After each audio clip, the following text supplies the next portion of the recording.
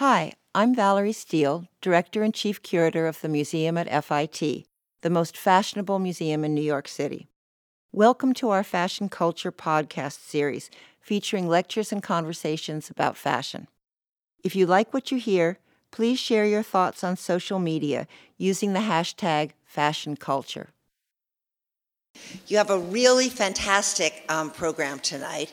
The Pulitzer Prize-winning journalist Robin Givhan is going to be here in conversation with our own Patricia Mears to discuss Robin's new book, The Battle of Versailles, which is about a really fascinating moment in fashion history, which they will elucidate for you. So please join me in welcoming Robin and Patricia. Well, I can't tell you how fascinating this book is. I got a chance to read it. As soon as I received it, about, I think 28 hours later, it was finished. And one of the things I want to say before we launch in is that it's a very unusual book in that you get several important elements in it. You usually don't do that. Usually it's a crime novel or a drama or a history book or something. This one is sort of all of those. Robin, as you know, won her Pulitzer Prize in part because she is so analytical. She really understands the political environment. She really understands history. And so she's sort of really giving you background as to why this event, this night at Versailles in 1973, was so important. But it also then quickly turns into a kind of soap opera. It reminds me a little bit of Dallas and a cross between the Real Housewives. And then it turns into an incredible, poignant story about some of the key people that I hope to discuss with us a little bit tonight. I think we might as well have Robin just go ahead and start for us. Well, I want to just give you a little bit of background. Thank you for coming, first of all. And pardon me if I'm really nervous. I'm just a nervous person. But the story of Versailles was one that I had heard bits and pieces about over the years as I was reporting other stories. And it was essentially a 1973 French-American fashion show that was held as a fundraiser for Versailles, which had a leaky roof, it had rats, it was not the place that we know it today. And at the time, the idea was really sparked by a woman named Eleanor Lambert, who was a publicist, and who had in many ways been sort of setting the stage for this moment. She was prepared when the opportunity presented itself. And she believed in American fashion in a way that few others did. She really believed that it should not only share the stage internationally, but she believed that it should also be discussed in the same sentences as the visual arts and as film and as music. She believed that it reflected our culture. And she wanted to give American designers an opportunity to be seen and heard on the world stage. And when the Versailles curator mentioned to her, and he was a friend of hers, that he was looking for a way to raise money for the palace, she had an aha moment, and she said, well, the only thing I could really think of is to put on a show. And he thought that was a spectacular idea because a lot of the funding for Versailles had come from wealthy Americans. And as it happened, Eleanor, being the savvy publicist that she was, the 5 American designers who were invited to participate were ultimately her clients. And the Americans who participated were Bill Blass and Oscar de la Renta, who were her longtime clients, Anne Klein, Halston, and Stephen Burrows. It was a very eclectic mix of American designers. And on the French side, it was 5 guys you probably have never heard of: Yves Saint Laurent, Hubert de Givenchy, Pierre Cardin, Emmanuel Ungaro, and Marc Bohan, who was the designer of Christian Dior at the time. I think one of the things that is really fun as Robin starts this is, and we're going to talk a little bit more about the designers in a minute, but it's also the people behind the event. One key person especially, the lady you see here in lime green, Marie-Hélène de Rothschild. Robin, what was her role, and why was she important in bringing all these people together. Well, I'm just going to apologize as I mutilate any French names. One of the things that I learned as I was reporting this book is that my college French was not nearly as good as I thought it was. And there was a particular moment when I was so excited that I had gotten a contact number for Marc Bohan that I grabbed the phone and immediately called him in the French countryside.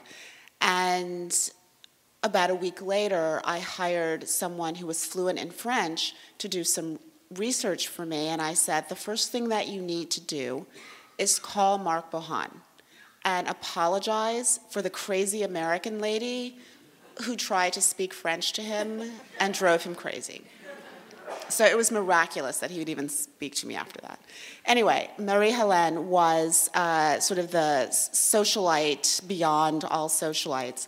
And she had thrown these spectacular parties in the past, one of which was her famous Proust Ball, which involved Cecil Beaton taking photographs of guests in costume as they arrived. So she was known as an extraordinary hostess. When she died, her obituary talked about her reign as the most renowned hostess of her era.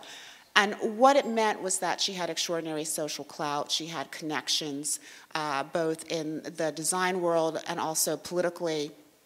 And what Eleanor Lambert and the curator of Versailles realized was that in order to make this as massive a happening, to draw the kind of guests that they needed in order to raise close to $250,000, they needed someone who had those kinds of connections, whose very name attached to the event would make people sit up and take notice.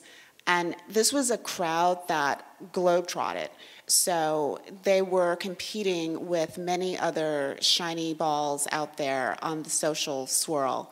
And Marie-Hélène was really able to capture them and also exude a certain amount of pressure on the kind of clothes that the French designers ultimately showed.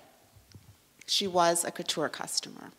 They all were. I think one of the reasons I put a couple of these images up is, Robin, it sounded like initially the press wasn't really paying that much attention to the fact that it was a fashion show. They didn't really care, but they really wanted to know what these people were going to be wearing. It was sort of who could out-glitter whom. Yeah, I mean, the interesting thing was that the fashion press, meaning Women's Wear Daily, was very focused on the designers. But the mainstream press, including the New York Times, the Washington Post, the Chicago Sun-Times, they were really more focused on this as a social event. They cared because it was obviously Versailles, but because of the names that were associated, women like CZ Guest and Marie-Hélène de Rothschild, the Duchess of Windsor, I mean, on and on it sort of went. And so the thing that really struck me was when I was looking through the clips, I was looking through New York Times clips, and the story was not written by the fashion critic. It was written by a feature writer and a society writer who was sent to capture the scene and not necessarily the clothes. One of the things that I really loved was Robin's ability to capture the moment. And I think there were two things that really struck me. One is how in awe people were when the American team arrived at Versailles. It was really eye-popping. This place was really covered in gold. The chandeliers were beautiful. And the stage apparently was enormous. And I think the evening of, a number of the designers had boxes, and they were able to lure in some pretty high-profile people. And the crazy thing was that the designers were not allowed to work the backstage. They were invited to sit in the box, and their assistants could work backstage and make sure that everything was unfolding the way that they wanted it to. And this theater was breathtaking. I mean, one of the things that several of the models talked about were these sort of marble walls, and the walls actually were not marble, they were wood, with a trompe-l'oeil effect. But the chandeliers were gilded, and it was a traditional proscenium stage, and the wings were swords, I mean, like 40 feet high. So trying to put on a fashion show under those circumstances was daunting even for the French, who created incredibly elaborate sets and had clothing that was very much meant to, or I should say productions that were very much meant to evoke something out of Marie Antoinette. It's Marie Antoinette's time period. The Americans, their clothes it was sportswear. It was quite simple. Their set was very simple. Their music was pre-recorded. They did not have a full orchestra the way that the French did. And they were really relying on Broadway-style choreography as conceived by Kay Thompson. And they were relying on the stage presence of their models to really project all the way back to, I was going to say the cheap seats, but there were no cheap seats, all the way back to the upper reaches of the theater. We're going to look through a few of these things. I think one of the things that Robin details so beautifully is how different not only the presentations were between the French. Their presentation of the 5 designers took about 2 hours or something like that, and the Americans took a fifth of that time. But the sets got crazy. I think this is Emmanuel Ungaro. You can't see it very well, but in the background there's a huge painted rhinoceros pulling a gypsy caravan, and Jane Birkin is on the stage. What this has to do with... And she's wearing panties, really. Yeah, I know. And even at that time, Ungaro was, kind of a hip designer in the 60s. I simply don't understand what this was about. I mean, many of the descriptions of the French were basically just perplexed. No one quite understood what Louis Jourdain and Jane Birkin were doing. Louis Jourdain was wearing these sort of ears or horns, and no one could figure out whether or not he was supposed to be a rhinoceros or what was going on. The Saint Laurent set involved an antique car, and I should say the French kept referring to them as floats. And what they really were these sets sort of constructed out of something like foam core. And each one was distinctive to the designer, but there was no through line. Designer A was not connected to designer B at all. They were very distinct. And interspersed in there was a pas de deux with Rudolf Nureyev. There was some poetry being read. There were some songs. It was just sort of all over the place. And there were drag queens carting around a performer during the Saint Laurent portion. There was a giant flower basket at Givenchy. There was a rocket for Pierre Cardin, which women's wear described as sort of thrust for takeoff, because there was a man. And it was insane. And I had the great experience of interviewing Pierre Berger, who was Saint Laurent's partner and who was there at the time. And, he described it, watching this unfold and just thinking that it was a disaster because nothing was connected and it just went on forever. And one of the things that the Americans talked about, they took everything so personally, and they felt that the French were just out to get them, and they were making things as difficult as possible. But in conversations with those who were on the French side, it was more like benign neglect. The French were not aggressively attempting to make life difficult for the Americans. They had just created a giant disaster for themselves, and they were trying to make sure that they could dig their way out of it.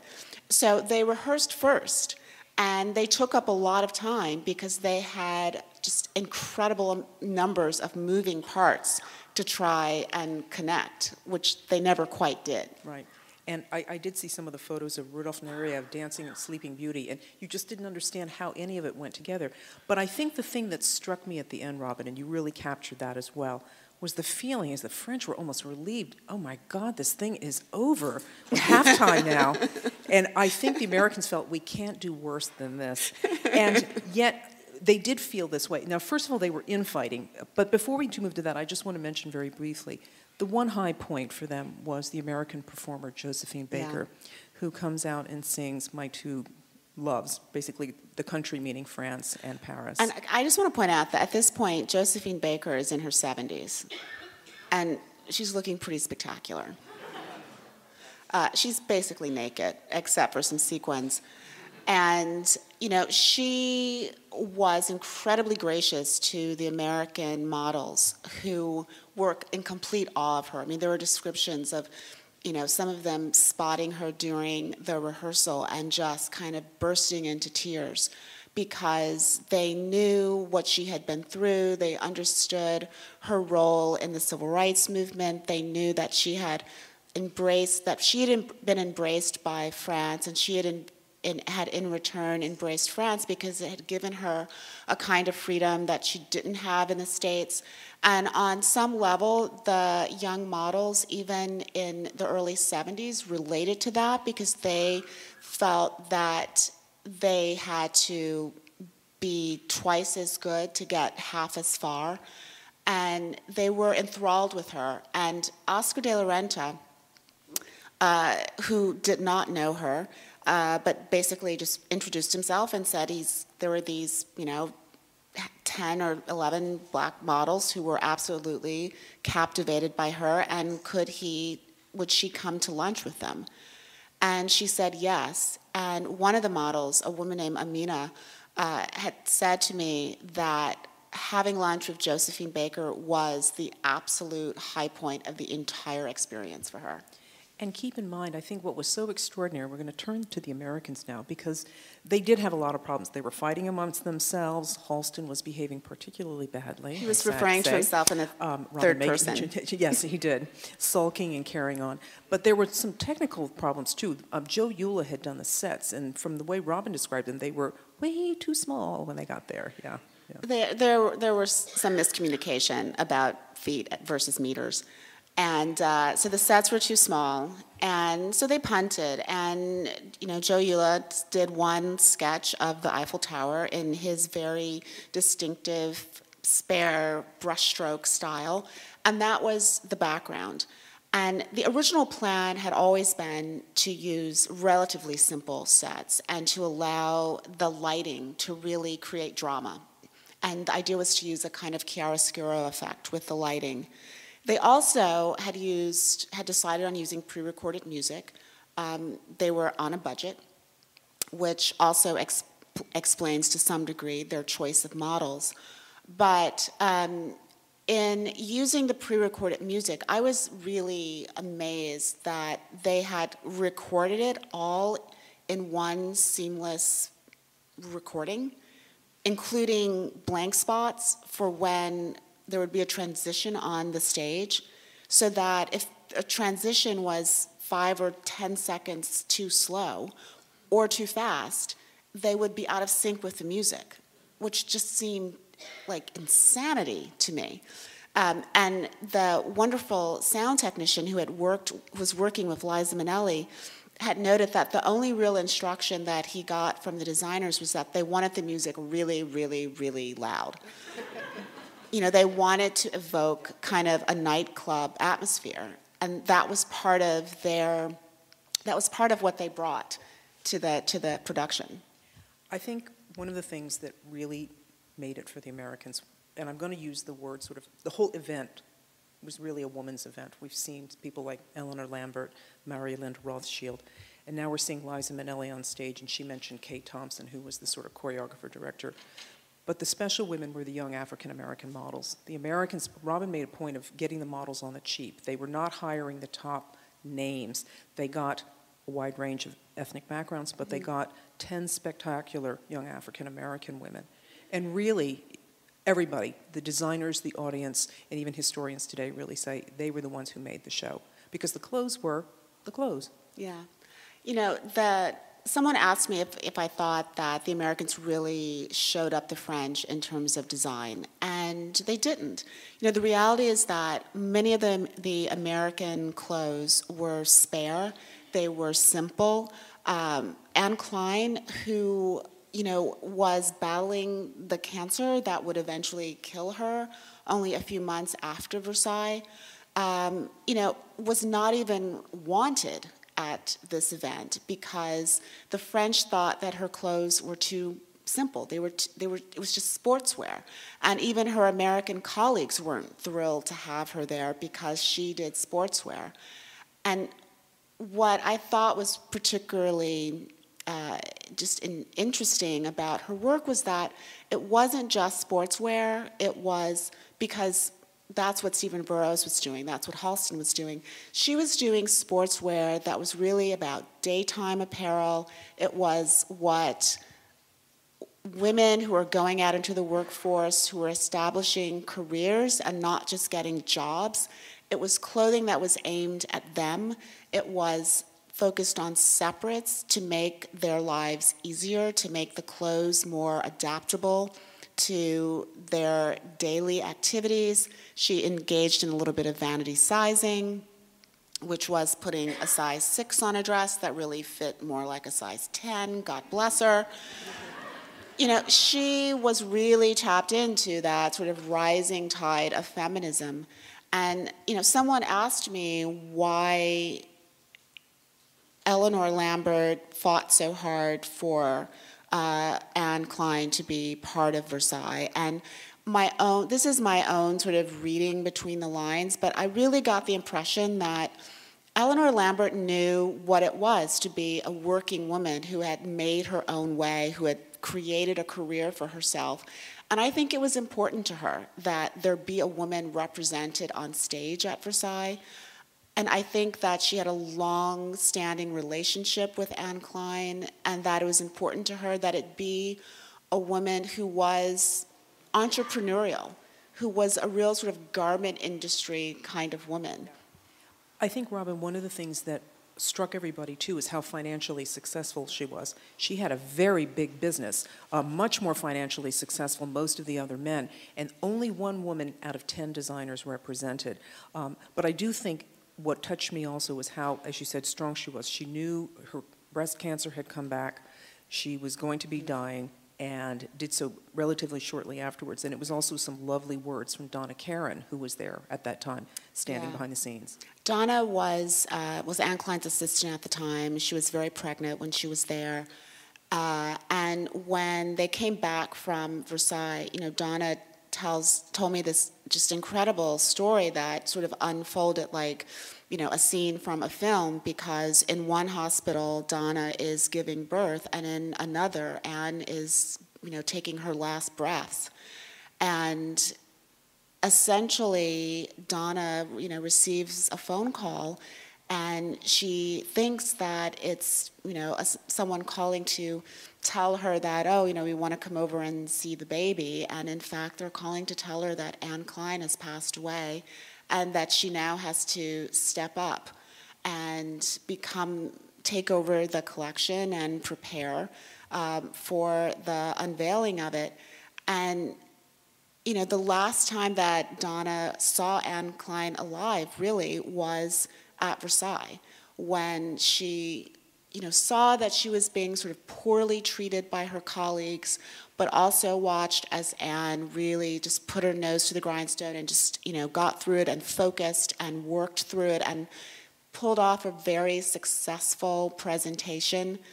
And even to this day, you know, Donna talks about how everything she learned about fashion, she really learned from Anne Klein.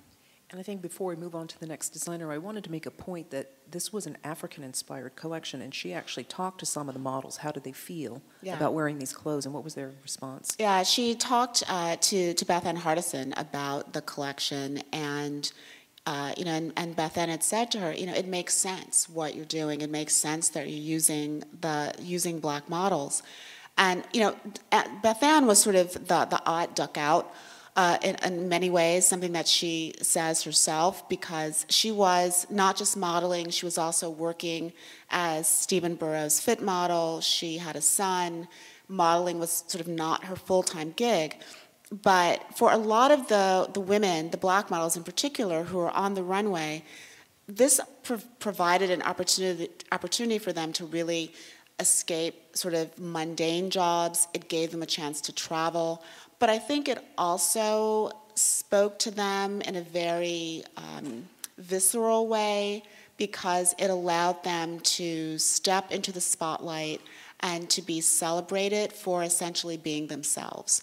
and it allowed them a kind of freedom that many women were experiencing at that time because of the clothes that were less about constraining a woman and more about setting her free. And I think that aspect of the clothes spoke particularly to the black models. But I should also say that, there were 36 models that the Americans brought. 10 of them were black. The rest were a mix of many different ethnicities. And the one through line was that all of the models were encouraged to bring their personality to the runway, to express themselves, to be free. And the black models led the way, but they encouraged their colleagues and inspired their colleagues. And so all of them moved in a way that was even more so what they had been doing in the States.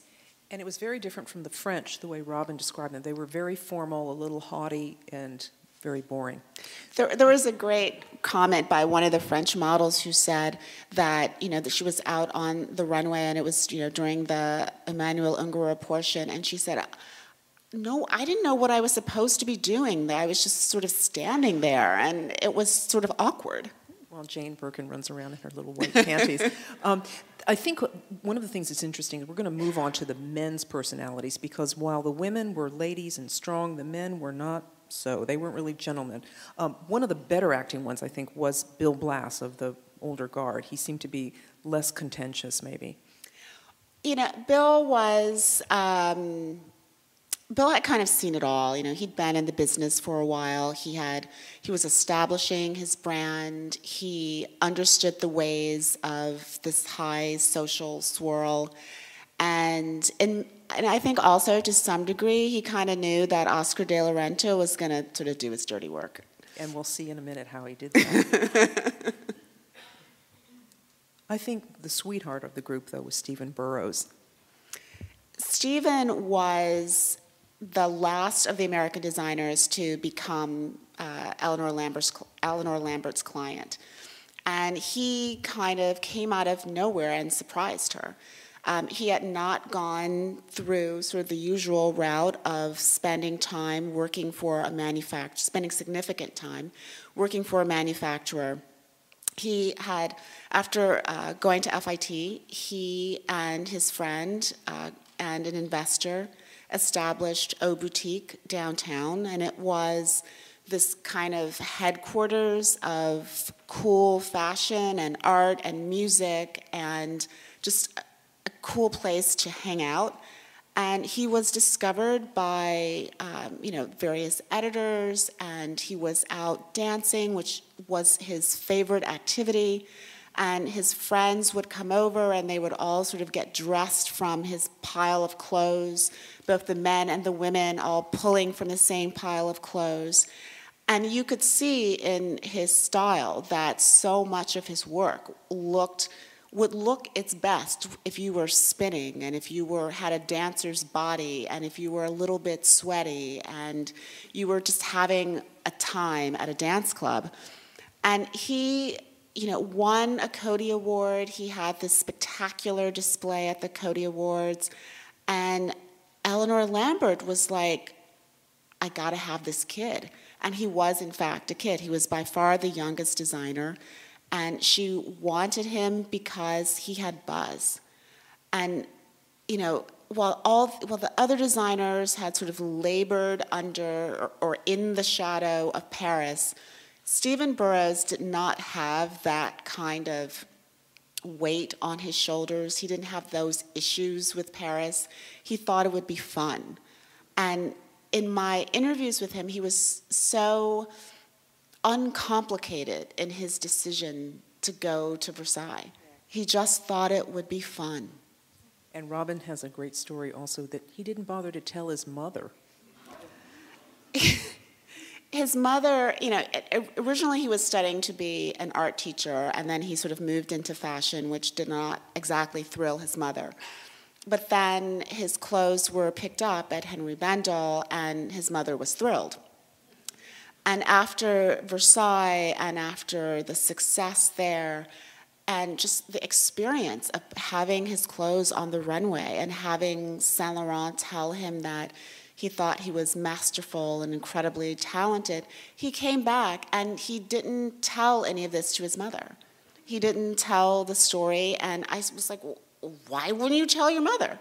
And he said it's because, well, she really wouldn't understand what it all meant. And I thought, well, you could have explained it to her. But, in his mind, it was a moment, but it wasn't,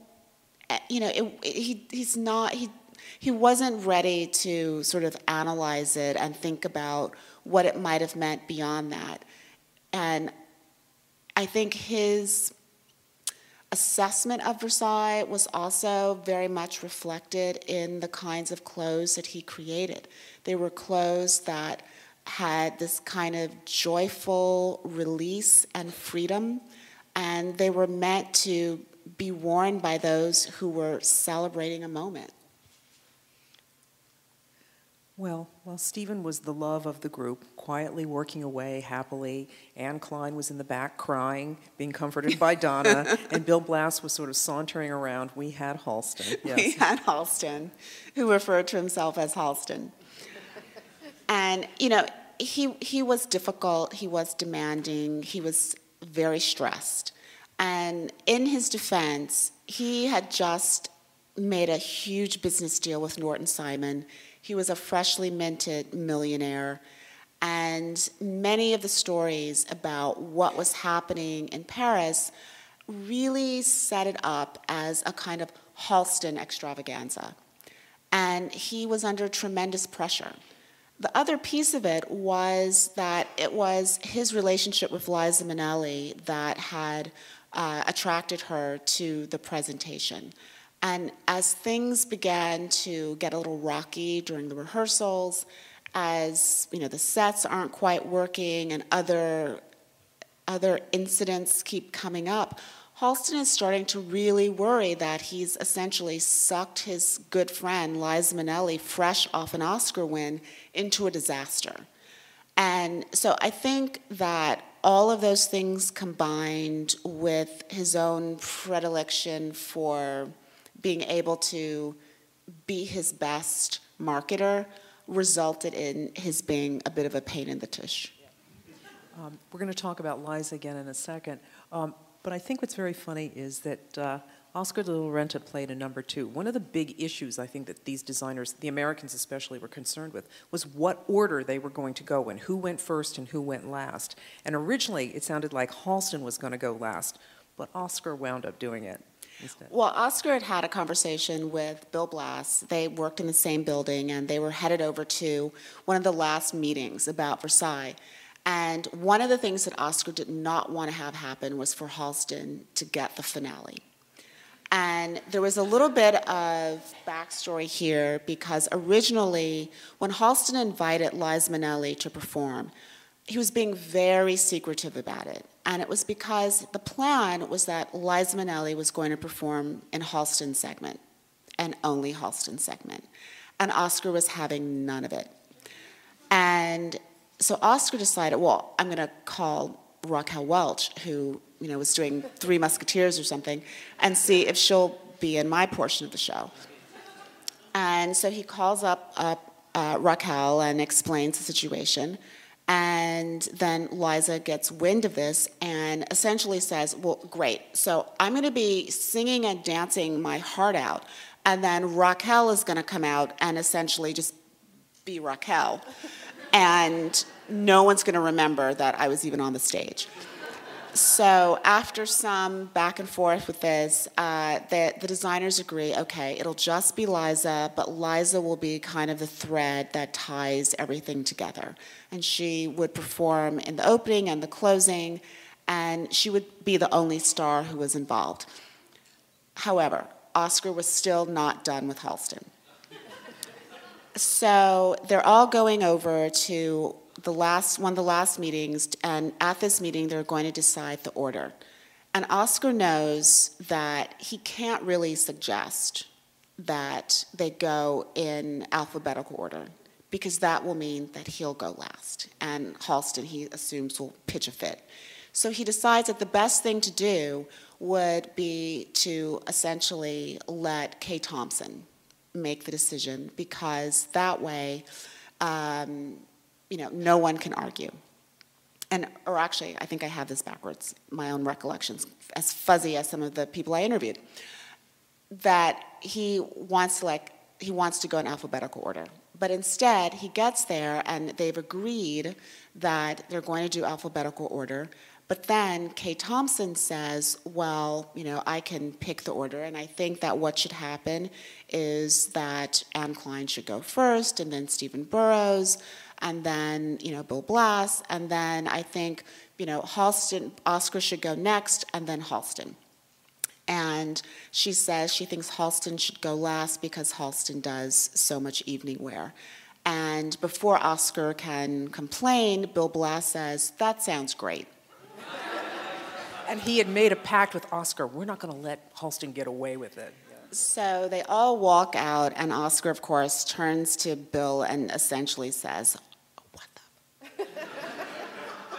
And Oscar's not done.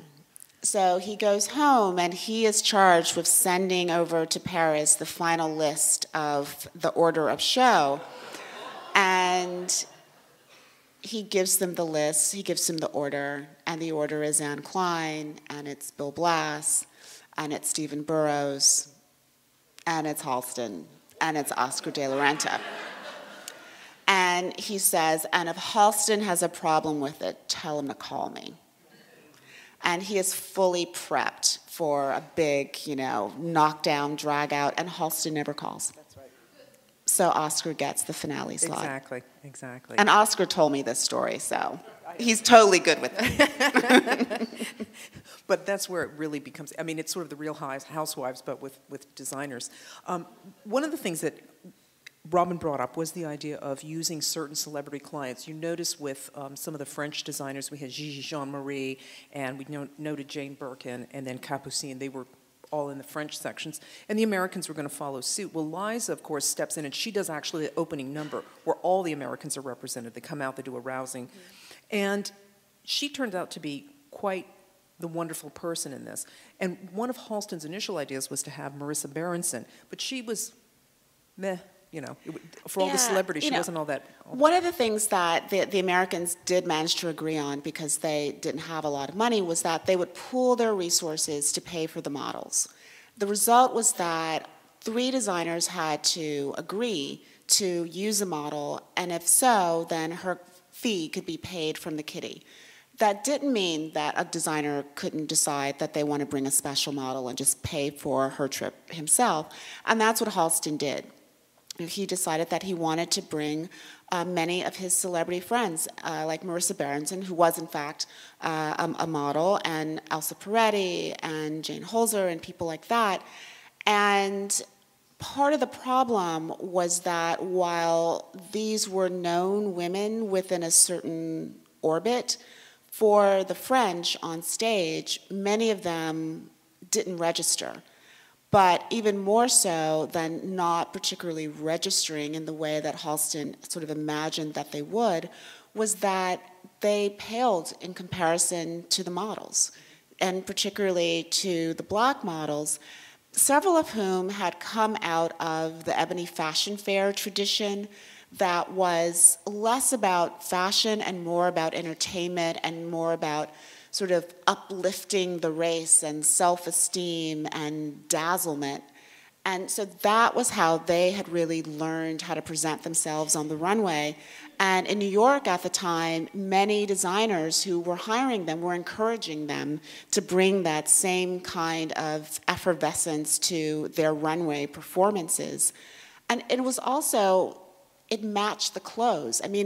If you walked out in a Stephen Burrows jersey dress sedately, it didn't look all that exciting because it wasn't so structured that the dress itself sort of stood at attention when it walked out. It really needed the woman to bring it to life. We talked a little bit about Liza. She seemed to be quite the trooper and professional and getting everybody motivated, but she even rode in the bus with some of them because the models were not staying in the same nice hotels as the designers. They were models weren't even in Paris. The models were like out. The models were in the equivalent of like a Comfort Inn. And had to be bussed in. And also it seems like Versailles was kind of a cold, drafty place. They weren't getting fed on time and they were standing around for hours. So they really, all of them were troopers. But I think some of the descriptions of a few of them, like the beloved Pat Cleveland, who's just the loveliest person, but Pat you said she would start twirling, but she would stop. She wouldn't quite go over the edge of the stage. She would, one of the great models, Karen Bjornson, was describing watching Pat Cleveland sort of prepare to go on stage, to go out onto the runway, and just watching Pat essentially like revving up like a top backstage. I mean, she would be spinning before she actually appeared on stage and would just be spinning faster and faster and faster. And how she didn't get dizzy and just keel over was beyond me. And she would manage to just sort of stick her landing right there at the foot of the runway and leave people kind of awestruck. And one of the things that Pat had said was that, you know, she learned and was inspired a lot by watching her aunt and watching the dancers in the Catherine Denham Dance Company. Yeah. So she really was a dancer herself. I think one of the other great characters in this was Beth Ann Hardison, and she really is kind of a warrior. What was Beth Ann's take on the whole thing and her subsequent experience, I guess, from it? Yeah, you know, Beth Ann worked very closely with Stephen Burrows and with several of the other designers. And, you know, for her, it was, you know, there was a sort of touch and go whether or not she was actually going to be able to be part of Versailles, to be on the runway, because she describes herself as an unusual model. You know, she had a very tomboy kind of look. She was very straight up and down. And there was some debate about whether or not, you know, another designer aside from Stephen Burrows would use her in his segment, and she ended up working with, I believe, Oscar de la Renta as well as Anne Klein. But you know, she later on she has gone on to certainly be an enormous advocate for greater diversity on the runway. But at the time, when she came back, you know, she knew that there had been a really great success. And, you know, in many ways, I feel like, you know, Beth Ann has sort of picked up the mantle for championing diversity after there was a very sort of lull homogenizing of the runway, beginning pretty much in the 90s. But I think of all of them, and they were all spectacular, the one that touched me the most was Billie Blair, and she seemed in so many ways the most unusual choice. I think, first of all, Robin, before we talk about Billie herself, can you describe her performance a little bit with Oscar, because she was in all of the American sections, but especially the Bill Blass one, because I don't think he anticipated that she was going to be such a potent force for him. Well, before they went to Versailles, you know, Bill Blass had finished up the collection, and there was sort of his finale dress, which was this sort of gorgeous sequin jersey gown with matching with a coat that had sable on it. And he wanted to give it kind of a test run. And he'd agreed to do a charity event in Philadelphia. And so he dispatched his right-hand man to Philadelphia with this dress, and he gave him explicit instructions. Put it on a Grace Kelly type. And off the right-hand, Tom Fallon was his right-hand man, and off he went to Philadelphia, running late. He gets on the train. By the time he gets to Philadelphia, he realizes that almost all the models have kind of headed out to get some rest before the show. And the only one left is this skinny girl that he had bumped into on the train, one that he referred to as Olive Oil. She was skinny. She looked like she was about 16 years old, even though she was, in fact, older. She was wearing this sort of bright yellow chubby and these crazy earrings, and she had this goofy laugh. And they said to him, well, you know, the only model left is Olive Oil. And poor Tom is thinking, oh my God, Bill is going to murder me. But, what can he do?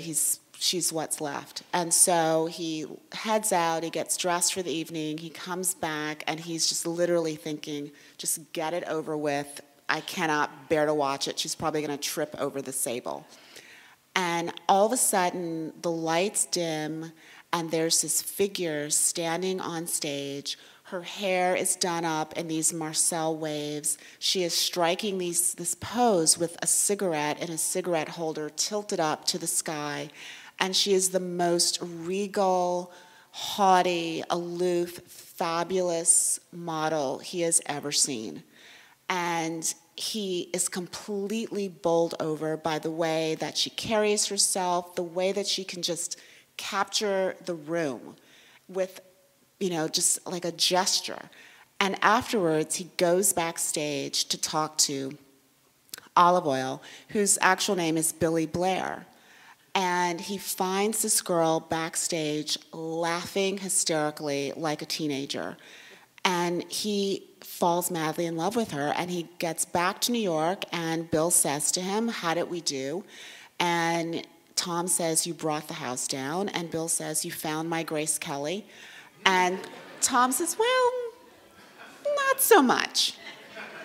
And he explains what happened and says to Bill, you've got to use this girl for Versailles. She's going to Versailles. And Bill two of them are in the midst of a huge argument about this because Bill wanted his Grace Kelly type. When the phone rings, it's Oscar de la Renta. Oscar is asking Bill if he's ready for Versailles, and Oscar's bragging about how he has found the star for his segment of the show. It's this girl named Billy Blair.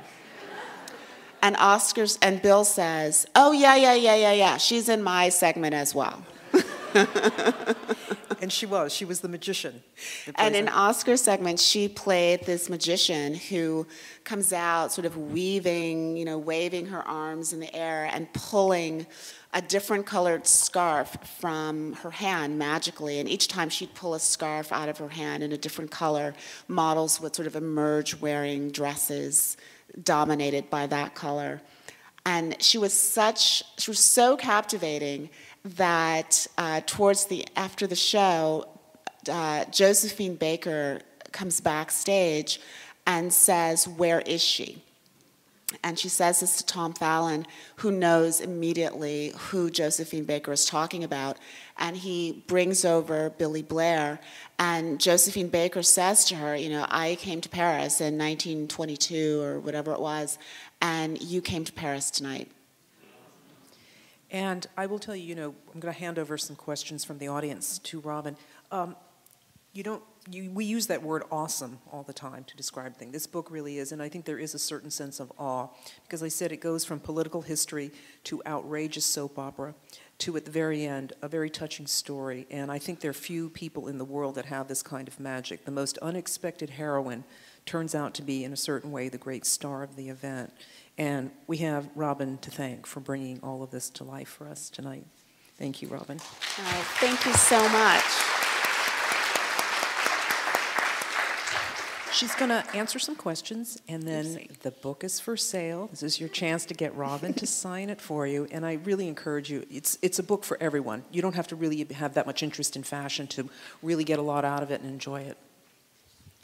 One of the questions is, who is your favorite designer from the show and why?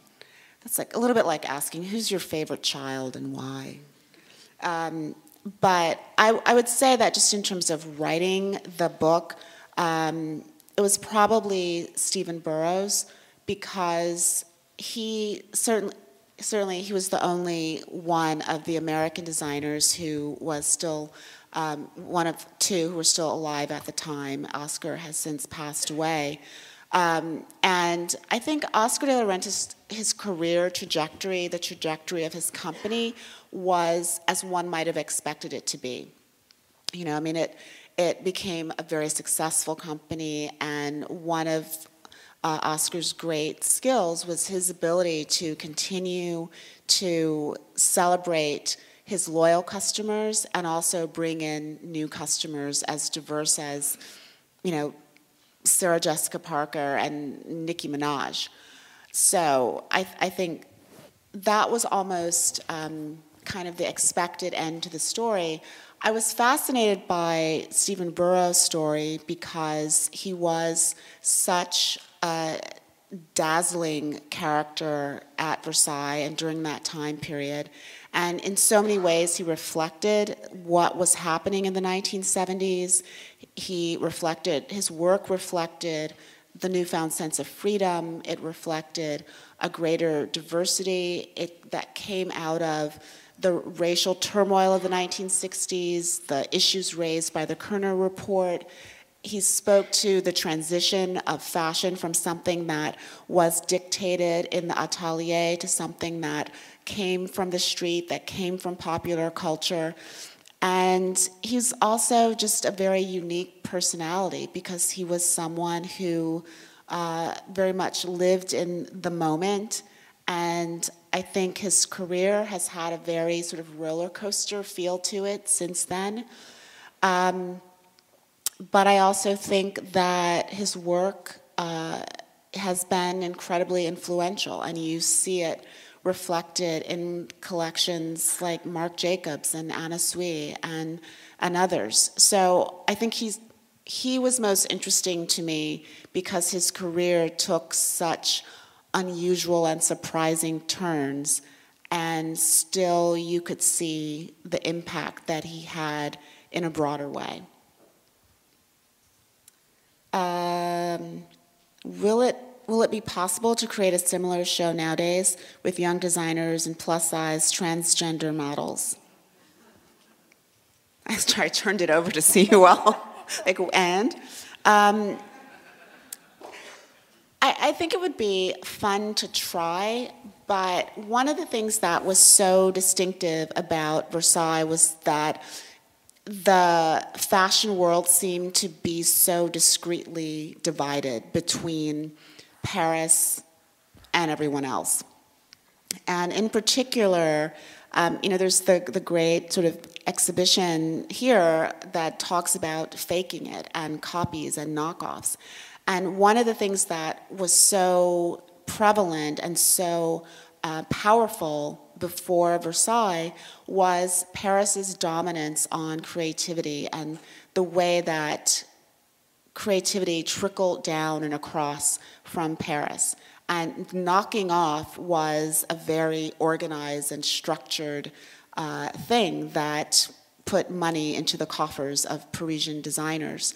And today, I don't think there's not that distinctive line anymore. I mean, who's to say what is a French design house when a house might be based in Paris and the creative director is German or Belgian or Italian, and the customer base is overwhelmingly American or South American. I mean, it's very hard to draw those distinct lines.